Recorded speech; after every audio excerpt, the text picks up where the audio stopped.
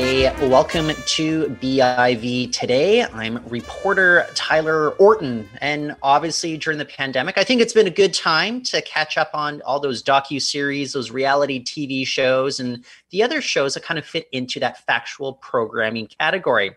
And this week, the annual Factual West Conference returns, albeit, like most things, it's in virtual form. But with us to talk about it, to kind of let us know what's going on in the industry as well, it is Kate Green. She's Director of Programming at Factual West. She's also the co-founder of the Field and Post Industry Organization. And Kate, I want to thank you for joining us on the show today.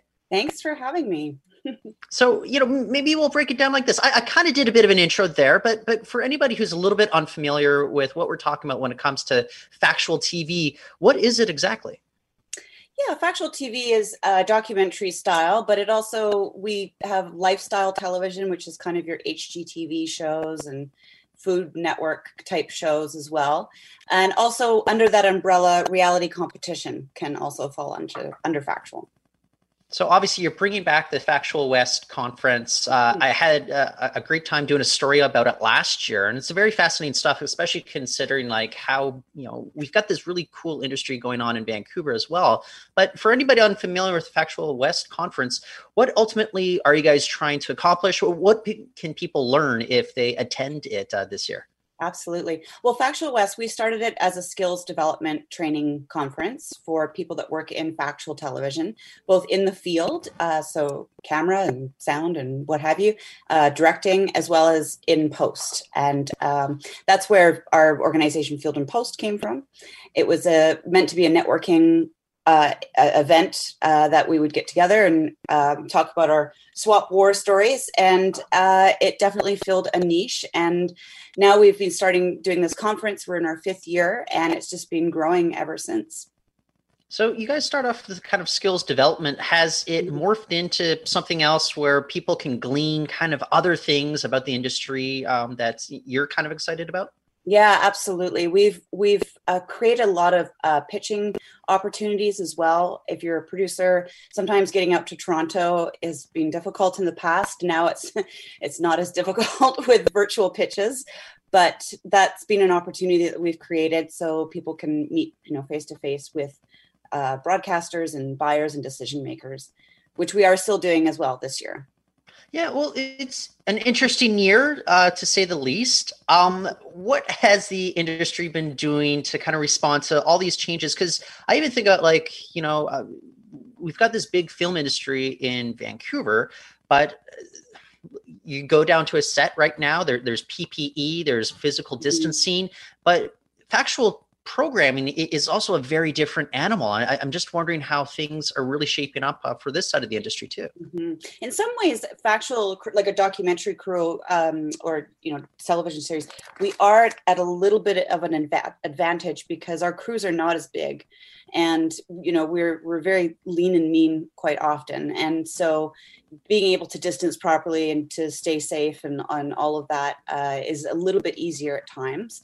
If you're working on a big competition reality show or inside of a studio, that does change quite a bit. But I think for the most part, and a lot of the shows that get filmed here or from production companies here in Vancouver are kind of the men TV shows where they're out in the forests and the mining camps and not having to worry so much about some of the COVID issues, I guess. So it has been kind of an industry that has been able to kind of navigate things. I'm sure there's still some challenges, but you feel as if you guys are pretty much doing as well as could be expected at this point?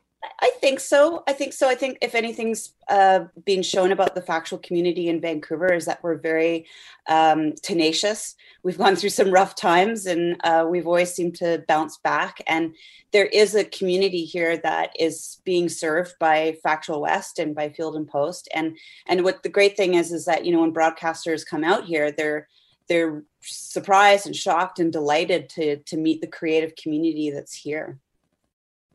Well, speaking of the creative community that's here, you go look, and we actually have a long history in Vancouver of really catering, especially with so many of these kind of production companies. Mm-hmm. What has been kind of that secret ingredient that has made Vancouver kind of a great spot for a lot of these production companies to set up and do business here? That's a good question. Secret ingredient. I would say, I mean, I think naturally people here in this community are, like I said, very creative, and they have a natural curiosity. They're very hardworking. Our crews are some of the best in the world, as far as I'm concerned. And also, we have some really great tax credits here in BC as well, both on the factual and scripted side, as for service production. But I think all of those things are attractive. And yeah, again, I think it really comes down to our crews and how hard we work. You mentioned it earlier, though. It's great if you have opportunities to meet up with, the executives in Toronto, the people that are going to be able to help you fund a lot of these projects. Is it still a challenge? Despite, the West Coast being a great spot to live and work, it's still a bit of a challenge sometimes to get that kind of right financing or the green light from certain executives if they're based in central Canada? Well, we used to call it the $500 cup of coffee for BC producers to go out to Toronto. And now It's around $2,000 for that cup of coffee.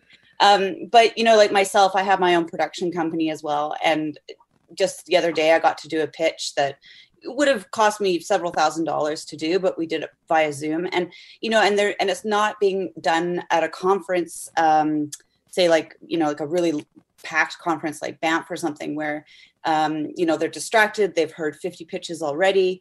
It's a really concentrated, intimate opportunity that I would say, if anything, that's one of the good things that's come out of COVID for Western producers. Yeah, I cover the technology sector for the newspaper. And one thing that I've heard from a lot of startups is they feel as if the playing field has been leveled quite a bit. Absolutely. They don't have to get on those flights to Silicon Valley or to Boston or what have you.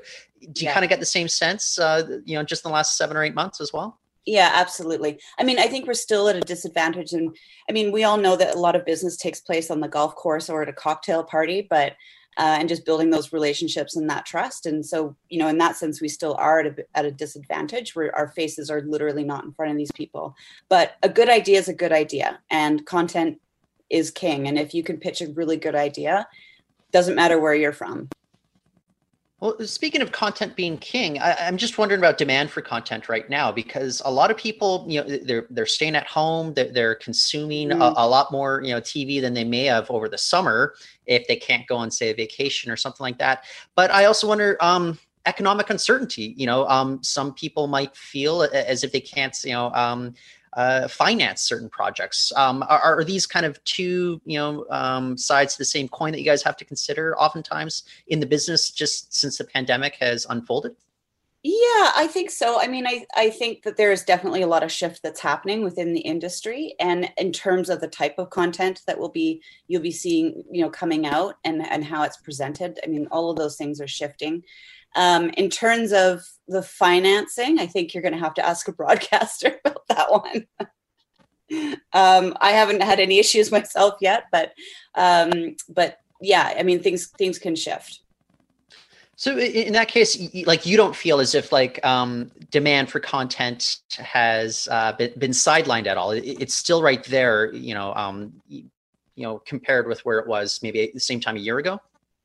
I would say, it's going to depend if you're talking about Canadian broadcasters or the U.S. broadcasters. Okay. I think, and especially if you're talking traditional broadcasters or streamers. I think the streamers are just monsters for content. Getting through the doors sometimes is a difficult task, but with Canadian broadcasters, my guess is sometimes they might have a bit of a backlog of content and not a huge impetus, but to greenlight more. But we'll see. I mean, people are going to want new shows, so. Well, I might be putting you on the spot, but we did have news this week with regards to the federal government wanting to kind of rethink the way that the streaming services are regulated in terms of funding Canadian content. There could be about up to $800 million more in funding for Canadian content. Is this something that you're paying close attention to? You think that there is the possibility to get even that much more Canadian content in front of people's eyeballs up here in Canada? Yeah, I mean, we're all watching the situation very carefully and closely. And I think that, you know, we have an amazing service industry in Vancouver. And again, that comes back to our crews and our location and our time zone and all of that sort of stuff, and tax credits. But I think, you know, if we really want to survive as an industry, and Canadian content is going to have to come to the forefront, and domestic production is going to have to be invested in. And because, you know, the service production is wonderful, but it could go away for whatever reason overnight. And then we're going to have thousands of people not working. But that's a little bit more on the scripted side of the industry than it is the factual. So it's kind of building us up as a more independent sort of industry, which I don't think anybody can really, you know, push back against, of course, right? No, yeah. And that's what we really do need, that for sure. Don't get me wrong, the service industry has paid for a lot of mortgages and a lot of kids' braces and all of that, but I am very supportive of our domestic industry. Yeah. As we wind up here, though, why don't we go back to Factual West? If somebody's unfamiliar, what are maybe some sort of panels that you think might be of interest to folks that, I don't know. I know it's like picking favorite children, but maybe some certain highlights that have caught your eye. Yeah, sure. I mean, I think we've got Jeff Orlowski. He did The Social Dilemma, which was a big documentary on Netflix just recently. So he's going to be speaking about his project. Also, we have the filmmaker from Love on a Spectrum, or On the Spectrum as well. And Canada's Drag Race. We have the broadcasters and Fenton Bailey, who's executive producer of the RuPaul's Drag Race, coming and chatting as well. There's a whole bunch more, but I should I didn't have them in front of me all, but yeah, there's some really great sessions. And if you really want to understand the workings, the ins and outs of, you know, what it is to develop an idea, to bring it to the forefront, then once you've got it, you know, how do you put the story together? How do you edit things together? This is definitely the conference that you should be going to.